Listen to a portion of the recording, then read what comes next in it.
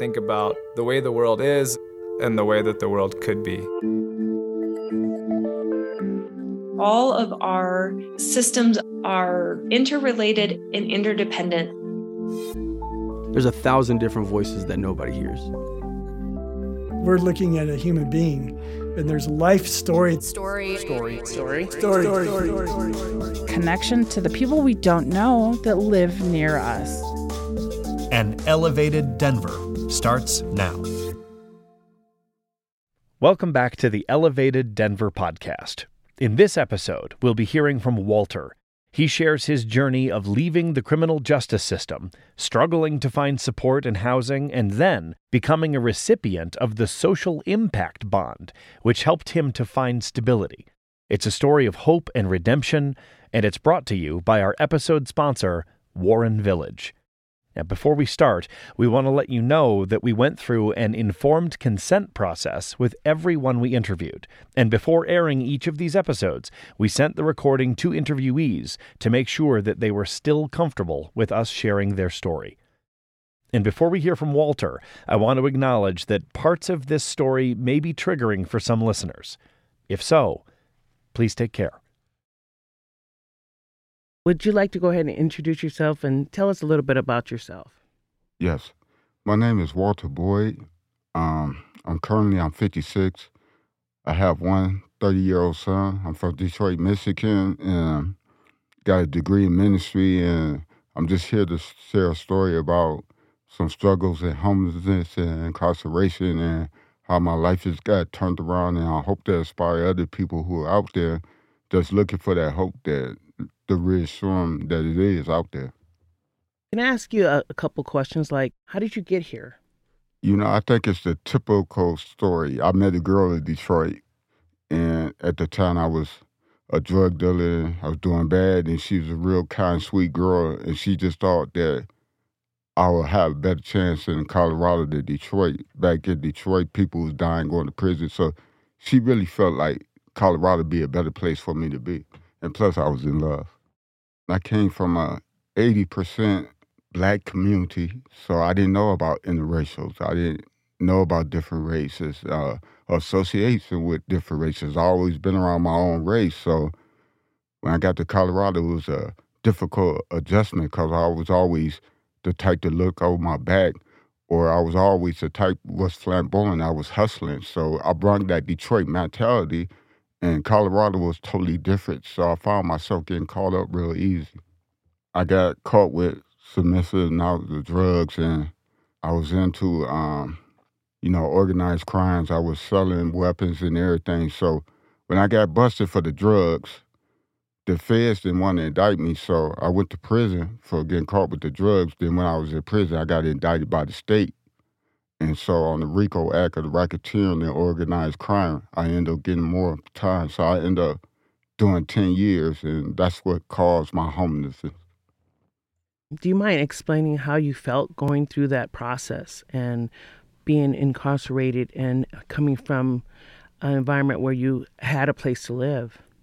Well, being a hustler, I had the best of everything, cars, I had the moving storage business, and I had a house, and, I had all the means, but once I got incarcerated, I found out the truth about life. People only like you for what you have, and so most of the people that I entrusted, they took everything from me, but the hardest thing was I never been in prison, so, it's a scary thing.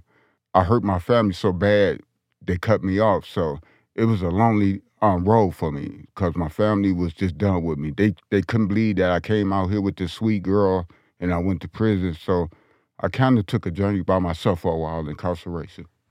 When I come out unhoused, the stereotypes were basically, I'm a drug dealer. Nobody wanted me in their property. And then the community looked at me like, I was a scum of the earth. So, I go on job interviews, we talk, people like me, I dress well. Then my family come up, and I just see a cold shoulder come over. I see a bunch of excuses why they don't want to hire me. So, I'm in shelters, I'm in the streets. I'm just fighting this demon. I need money, and I know the money is out there. but I really don't want to go back to prison. It's really one of them things that scared me, and I had a great opportunity. I went to Bible school. Now I got this degree. I'm a minister, so I'm fighting with everything, but out here, nobody really wanted to give me a chance. It was rough. Back then, it was on both sides. I think administrations and homeless people. So homeless people felt like administration didn't care. Administrations probably felt like homeless people weren't deserving or didn't want it. Now, as you could testify to it, now we have a voice. Now, administrations and homeless is working together. I just want everybody to get rid of the stigma that homeless people want to be homeless. We really do want a place to stay. Myers got great success. I got a few years success in homeless. It's just a new day, and I'm so glad to tell my story and just give hope to people. So, Walter, you were talking a little bit about administration. Can you explain a little bit about what administration is to you? Well, administration is basically, to me, I seen the people that was in charge of your fate. They determine when you're going to get in housing and what housing that you're going to get into. I feel comfortable talking about this now because administration is taking on a whole new look. When I was coming up, it was like, okay, 2-year wait list, or you'll put me in Capitol Hill, or you'll put me in Aurora. But see, them places is places that got me to prison, the people and the environment. And then when you're homeless, I felt like you just got to take what people give you. But now, with administration and homeless people working together, I had a choice of where I want to live. Who ever thought I'd live in an upper-class suburb in Lakewood? Whoever thought I'd be doing a lease on a portal? I didn't even know you could do that. I thought all leases was paper. So now things are changing. The stigma is changing. Homeless people view case manager administration a different way, and back then they view us a different way. And I think the process with us coming and working together, that this homeless condition is coming full circle. Me and a lot of people, it's really made a big difference. We just need a chance, and we took that chance, and we proved people wrong with it. Let me ask you a little bit about how you didn't have a choice. What does that mean? Can you explain to us about the choices? So if they told me we got a place on the 5 Points in the heart of drugs and gangbanging, I can't turn it down because I don't know when I'm going to get housing again. So basically, a lot of people take what they could get, and that usually turns into a cycle back to homeless again because you put them back in that same environment that they're coming out of. So they don't have no room for success. So when I came into it, I was in the national stock show, 800 guys. In the height of COVID, I was sleeping on the cot. The coalition came looking for me. It was unheard of. I thought people was playing a joke on me. They was like, hey, somebody came looking for housing. I just signed up. I was only 3 months in my assignment. I thought it was 2 years at the most. But the homeless coalition actually came and got me. During this time, what kind of support did you have to help you through the process of coming out of incarceration into the unhoused and to where you are now? Well, be truthful, coming out with that college degree in ministry, I had my faith to rely on because it was hard. Like I said, I love the coalition, but when I got out of prison back, in 2009, it was just a different story. It was 2-year wait list. I'm a convicted felon. I'm selling drugs. You don't want me in your rental property. The hardest thing for me, though, with the coalition, if people didn't ask me about my felonies or what I did, if they would just talk about Walter, who just got out, they would find out I was a college graduate. I turned my life around. I'm eager to prove to everybody that I want a new start, but everybody wanted to focus on my past. But if you talk to the Walter that's in front of you, I think you'd be very pleased. You would probably forget about the Walter in the past. So during this time, did your family contact you, or did you have any kind of support from them? No, I disappointed my family. And it wasn't like my family didn't love me. My biggest thing is because they been for Detroit. They didn't know how Colorado was. My family thought I was going to die in prison. They was actually fearful of, me not making it. And I heard a lot of people.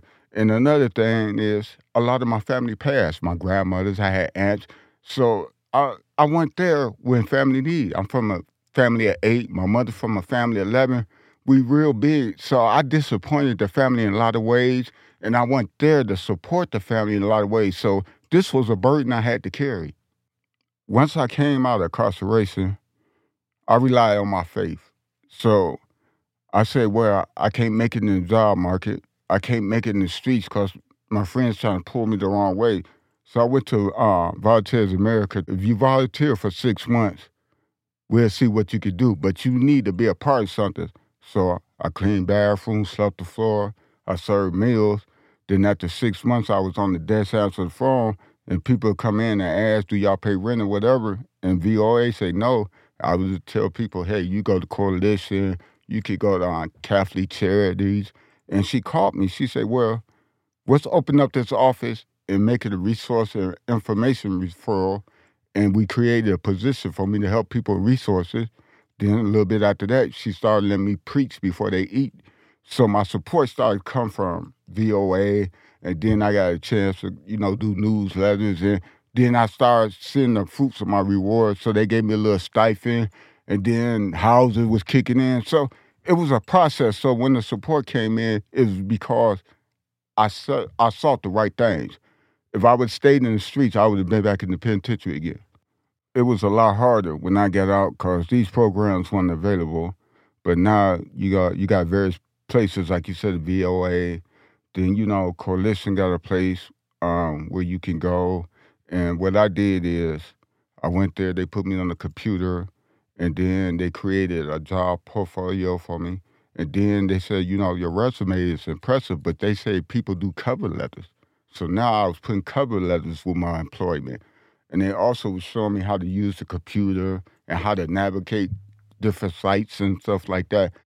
So do you think that there's certain things that people should go about when they're in the unhoused environment, going to different shelters? Is there a certain route that they should go to get the services so they can succeed? This will work for me. I changed my environment and I changed the people that I dealt with. And I know it's a hard thing to do, but when you run into a circle of people or you're in the same place all the time, you find yourself stuck there. And talk to people that got success in housing. They are your most valuable tools. Those are the people that's going to lead you in the right way. For people, especially homeless, we so used to being looked down on or talked down on.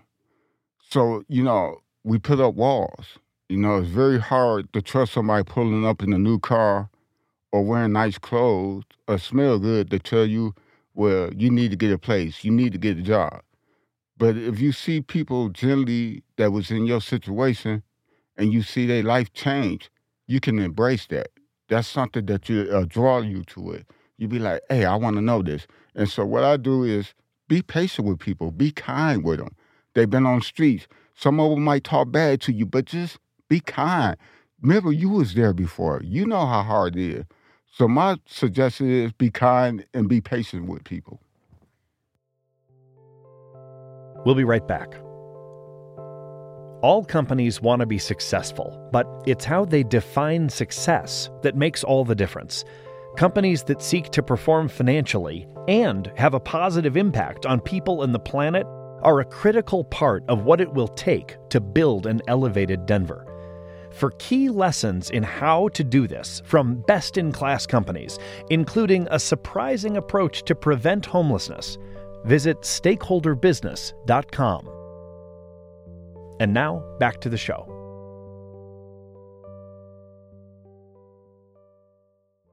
If there was something you could do to fix the services or the systems that are around us to help the unhoused, what would you do to fix those services? I would implicate peer specialists. I believe that people that's successful in housing, I think it's a combination. With me, I got 2 case managers come once a week, so accountability keeps me in line. People who don't want accountability usually have things to hide. They don't want you to see things that they doing. But when you have people coming and checking on you, accountability keep you strong. But the main focus, I think, peer specialists, people that have real success in housing can reach so much more people than other people. It's easy for me and Myra to go out there because we still got friends out there and we still can relate to a lot of people who've been through this. I think just a corporation with all of us working together, I see great success in Colorado being housing a lot of homeless people. What do you wish that would be more available here in Denver for people that are struggling through the unhoused environment? Communication. I think if this information was widely more available, funny, people just don't know. There's a lot of people walking around here as we speak, just don't know. I just wish it was a system set up that it can be available for everybody in a homeless situation or alcohol or drug situation that could get help. The worst thing can happen is misinformation, because you can leave a person that really need information down the wrong way and further do damage.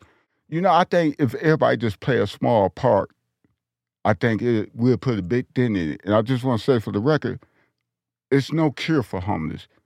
All we trying to do is make it less than what it is. When you were in the shelter and you said the Coalition for the Homeless, Colorado Coalition for the Homeless came and found you, tell us more about that and what happened after they came. What did that look like?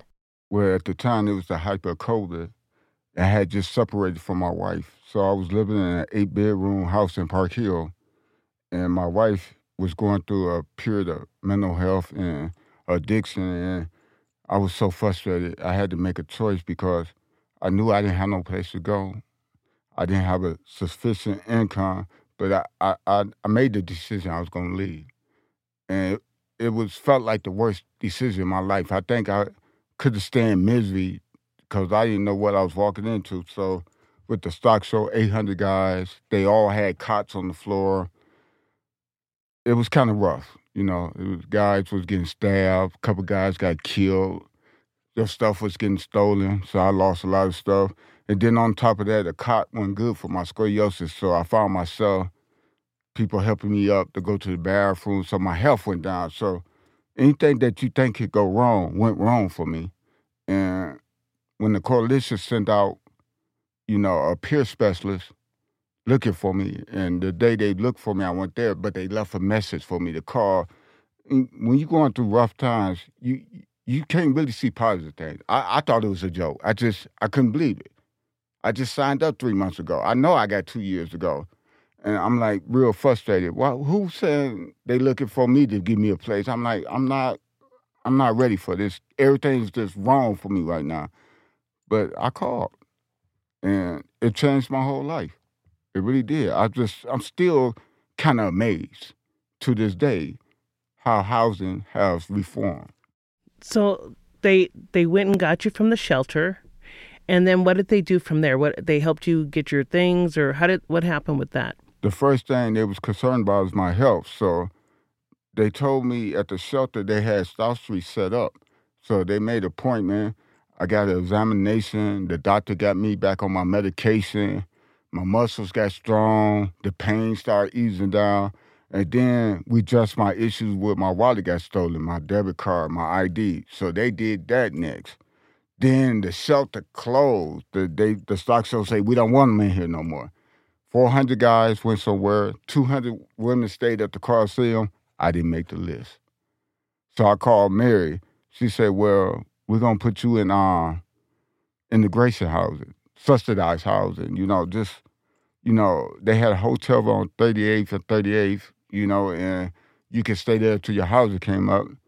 And so when I went there, it was beautiful. I had my own room, my own kitchen, nice sized TV, and they had a food bank there. The case manager come in and, they say, well, in 3 weeks they found a couple places, but I couldn't stay there. I knew in my mind if I went there, I wouldn't make it. So on the 6th week, they said, what's going on, Walter? I said, I just need to be away from where I came from and the people. And so the house in Lakewood came up. And so I started transitioning. Once I got my health together, and once I see administration where they was really working with me, I put 100% in it. And so even though that place was free, I could save money, I hurried up in 6 weeks and went to Lakewood. And I just felt like I was a human being. I felt like I was a person. I felt like people, when they say they care about you and they want to do something, this is how you relate to people. You relate to them the way you are. I felt like somebody genuinely cared about me. when you got your place in Lakewood, how did you feel getting that place, being there, being in a different environment? Well, the place I got, it wasn't a housing place. I was in a private realtor. So the first thing I said, I would have to reintegrate myself. I would have to, start acting like the neighbors in my community. I would, being polite, being real sociable. I would have to be careful about my surroundings, like not having people come back in, not having, the noise too loud. So it was scary because you got to reintegrate yourself again. I'm living in neighbors that don't even get housing. I'm getting housing, but it's not a housing building. It's a private. So I got to be respectful towards my neighbor. Now I got to navigate my bills. I'm on disability. I know I could do this, but I can't do that. And so it's like going to prison. You're going into an environment that you've never been before. So it's scary. So it took me a little time. So can you tell me a little bit more about the social impact bond? Yeah, well, the social impact bond really is truly one of the best setups I've seen for somebody trying to get their first start. Being on disability, my income was real limited. So the social impact bond, what it did, it was able to pay my first month rent and my security deposit. So in my case, I was living in the studio in Lakewood, which was $1,100, and my security deposit was $2,000. So without the social impact bond, I would never been able to move into that. I might have to be forced to go into an area I didn't want to go into, but the social impact bond gave me better opportunities to, have success in housing. What it do is make a person who coming off the street feel like they're worthless. Now, when my case manager come to my place where I stay at now with the mom viewing, and they overexcited to me, and I'm like, why is they so happy that I got this great place? So that's what the social impact bond do. It gives you self-respect. Everybody works together for the greater good. But I just like to, for the record to state, even though I'm doing good in my housing right now, it's not good that people are still homeless. I'm still out here fighting the fight to get many of these people off the street. I appreciate what I got, but my heart is grieving knowing that people still sleeping on the streets. I want to take a minute to interject here and share a little bit more about the Social Impact Bond. You may remember the Social Impact Bond, or SIB, being mentioned in Season 1. The SIB was a program piloted in Denver, starting in 2016. It was a housing-first approach that aimed at increasing housing stability and decreasing jail stays among the city's 250 highest utilizers of the healthcare system, emergency services, and jail. Chronically houseless individuals like Walter were given homes and wraparound services, and more than 75% of the 250 people who participated over 2 years stayed in housing and significantly decreased arrests, jail stays, and ER visits. It was considered a huge success and is currently being expanded in Denver. Now, let's get back to Walter as he tells us what he thinks is needed to best support successful housing stability.